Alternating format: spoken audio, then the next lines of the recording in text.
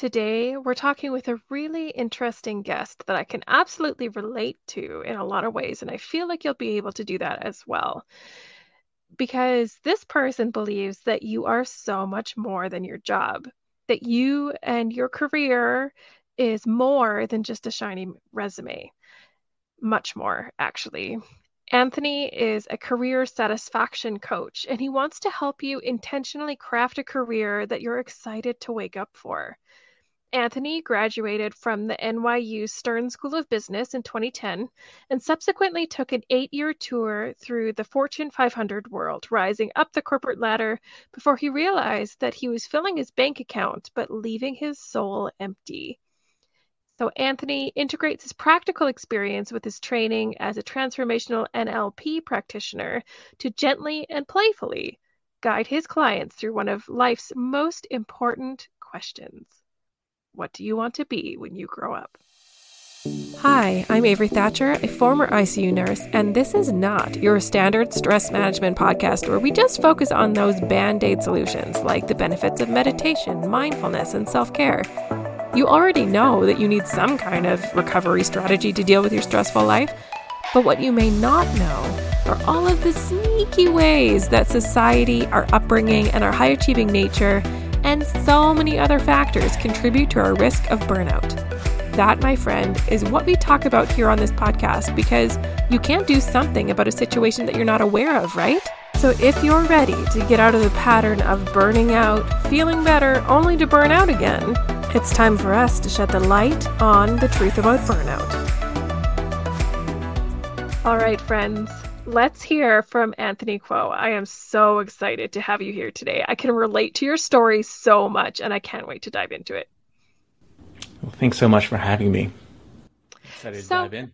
Yeah, let's do it. So I want to hear a little bit about your story and when you first identified as a high achiever and how that kind of played out in your life growing up.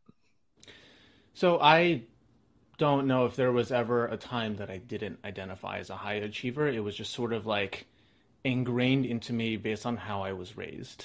It's a very Chinese American thing. I think my parents were immigrants to this country and they believed in achievement as the path to the upper middle class. And, you know, you should have heard the stories that my parents would tell about how my dad survived the Chinese Cultural Revolution in the 60s and came to the country with like $20 in his pocket and his clothes in his suitcase. And so for my parents, being excellent was the way to survive in a new country. There was no other option for them. And so when it came to having children, that was the template for us too. And so my mom was a prodigy playing piano in around the world. She started performing in performance halls like in London and in Hong Kong when she was just 12. And so when she started teaching me piano at the age of 5, there were, shall we say, expectations. And, you know, to her credit, it was excellent teaching. Both my parents graduated from Juilliard and were highly accomplished musicians, and I was taught to play at a very high level as well. To the point where when I was 17, I performed my own recital at Carnegie Hall. Which is super impressive, my friend. Thank you. But there is a big but. That performance happened to be my very last time on stage because I, truth be told, did not enjoy it. It was something my parents wanted for me. And it was, you know, it was their expression of love, for sure. But it was not what I was interested in. I was so much more interested in learning French and being on the swim team and playing video games with my friend. And piano was like the last item on my list. And yet it was the thing that I kept having to do. So the tension just kept growing and growing and growing where I was forced to choose piano over my other interests. And the better I got and the more prizes I won at competitions, the more I had to choose it.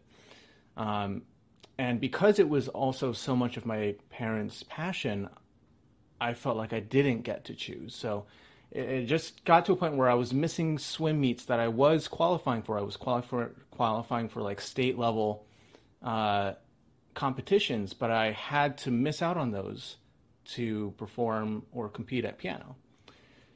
And it was just like such a I freaking hated it. If we're being completely honest, like it just felt like complete shit to have to make that choice over and over again. So I decided that was it. I was going to record that performance, send it into colleges, and I was done. There's a lot of people pleasing that comes along with high achievement, especially at a young age. Hmm. And when so much of your identity is tied to achievement, perfectionism is such a part of that too. Can you tell me a little bit about how that kind of showed up as well, moving into career? Oh my goodness. I mean, perfectionism showed up everywhere. Does it I still mean, show up everywhere? oh, it did. It shows up everywhere. I'm perfect at being a perfectionist. Yes. Um, I mean, even from an early age, I was placed into the gifted and talented programs, and I imagine you know and speak about this a lot, where when we are given the identity of being gifted and talented, then any failures is not a learning opportunity, it is a failure of the person. Uh, and so I avoided failure like the plague. And in moments when I needed to take risks and learn. So in my career, I took the safe choice. I had a career in the corporate world, which again was a template that was given to me. I succeeded in the corporate world. I was the best little worker bee there ever was.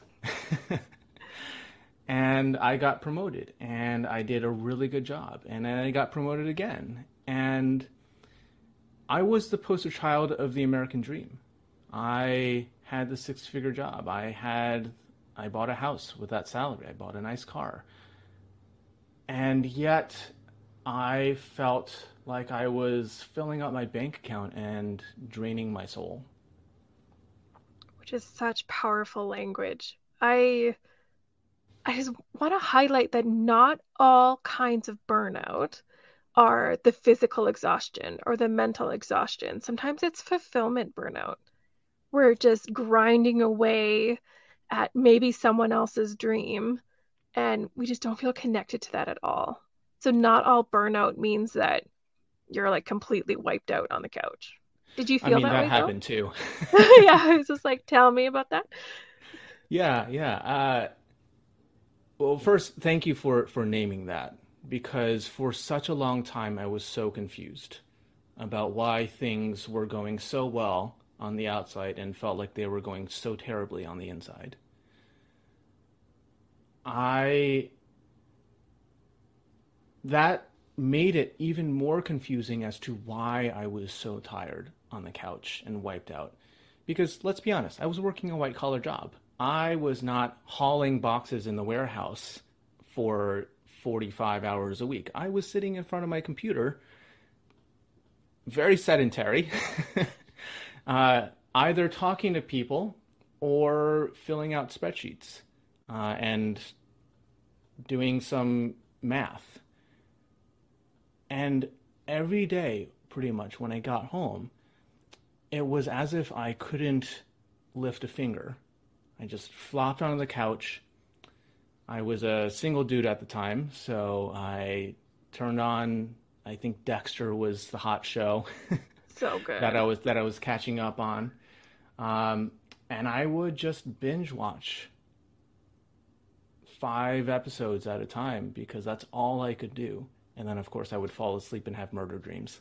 Because that's what Oh, happens when yes. you binge watch Dexter. Dexter was so good for that.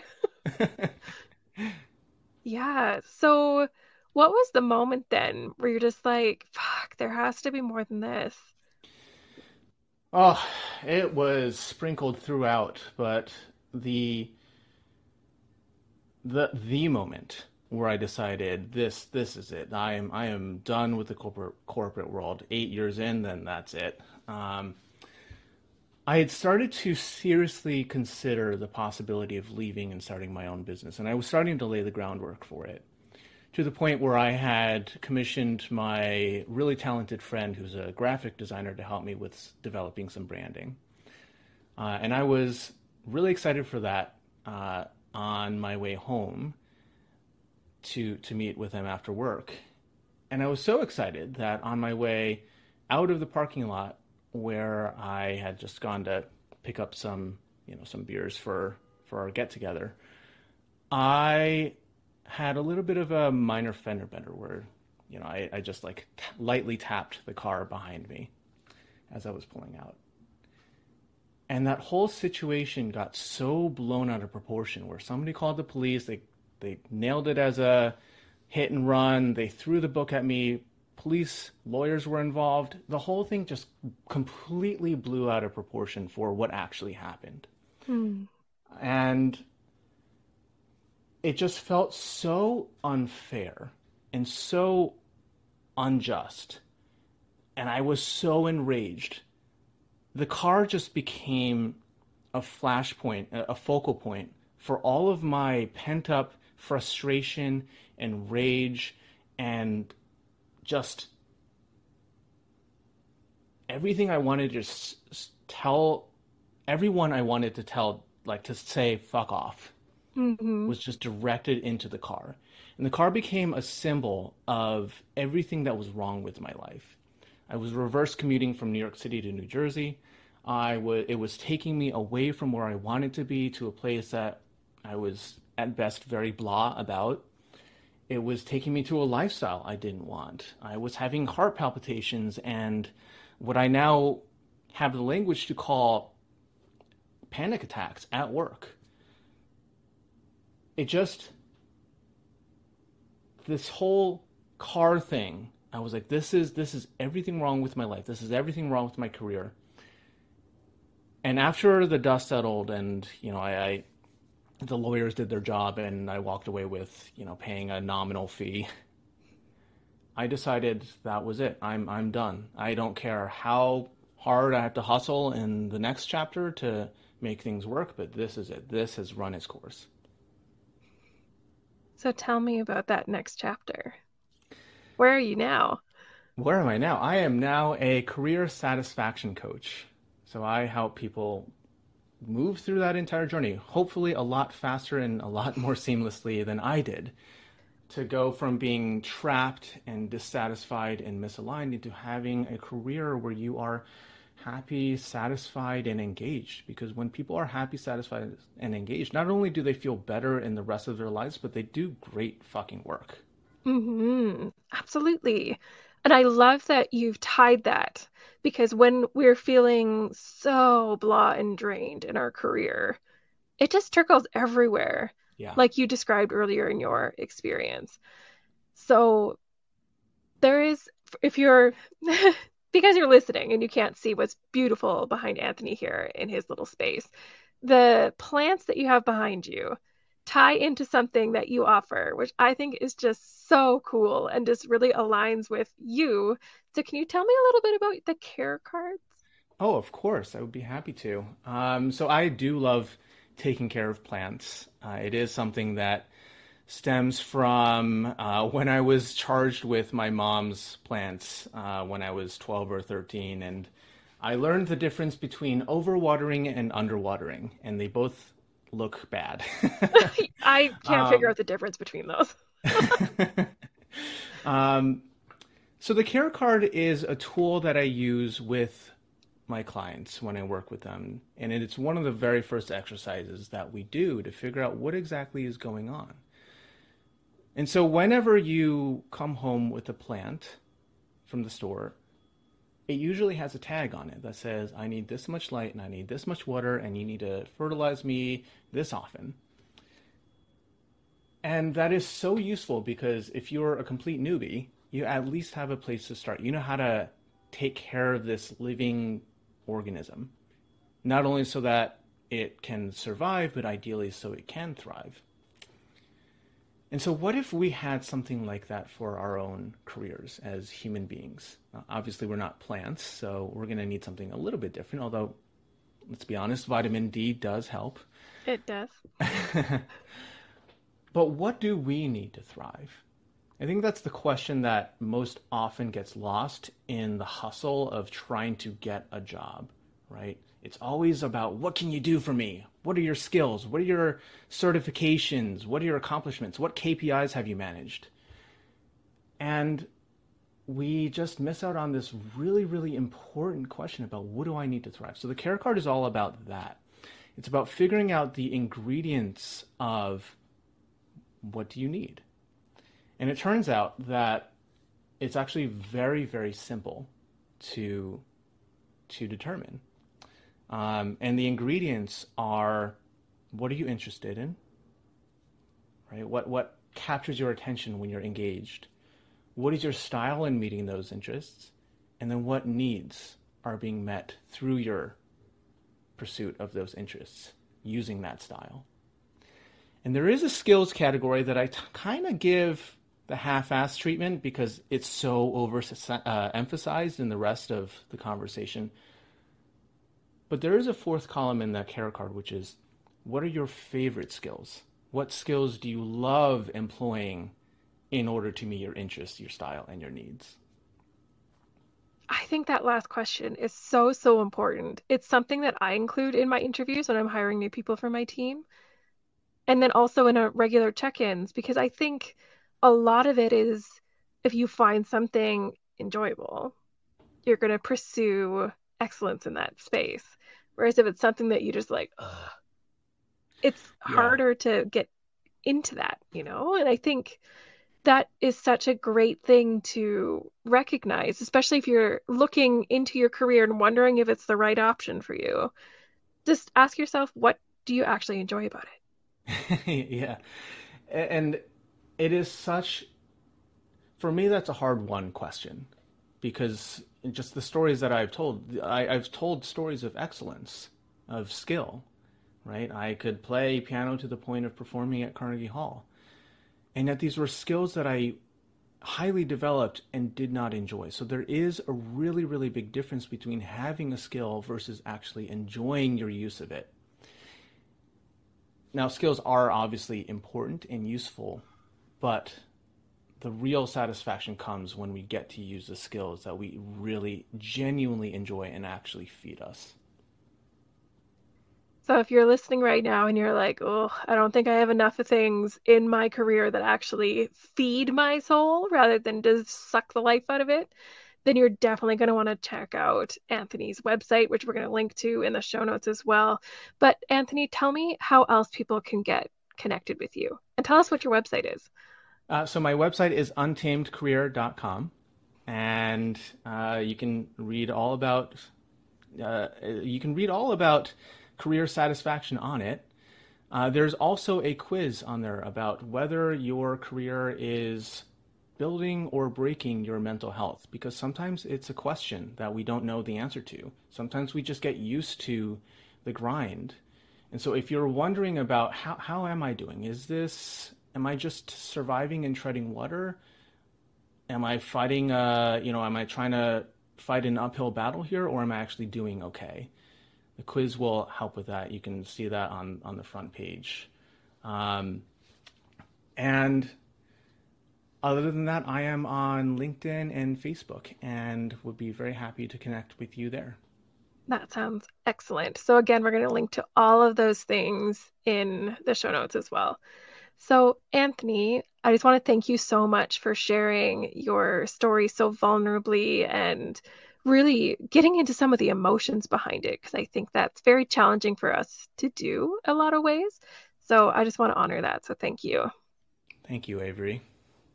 So before I let you go, Is there any one last bit of advice that you'd like to leave to the person listening right now? Yes, and that is to listen to your dissatisfaction. It is such an important, crucial voice that only gets louder if we don't listen to it. It is trying to tell us something. It is trying to give us the opportunity to do something about it and to make some changes. And often what happens is we paper over it with gratitude journals and, we practice positivity, which of course is really important and it is a useful tool, but we don't want to do it at the expense of actually listening to and doing something about the dissatisfaction that shows up. Such important advice. Thank you so much for that. Hey. Do not press that skip button yet. Yes, this is the end of the episode, but I still have something else I think you're really going to like.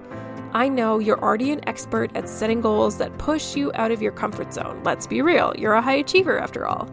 But how often do you sabotage yourself on the way to achieving those goals? Perfectionism, procrastinating, overcommitting, holding yourself to a double standard. All of these things can sabotage our progress by either slowing it down or making it impossible for us to achieve our goals. Like we talk about so often on this podcast, awareness of what's causing the issue is the first step. So take that first step by going to thetruthaboutburnout.com/quiz to take our free quiz to discover your self-sabotage style. And of course, I won't leave you stuck. Once you complete the quiz and discover your primary self-sabotage style, I'll follow up with an email giving you ideas about what to do about it so that it stops holding you back. Go to thetruthaboutburnout.com/quiz to get started. That's it for now. Until next week.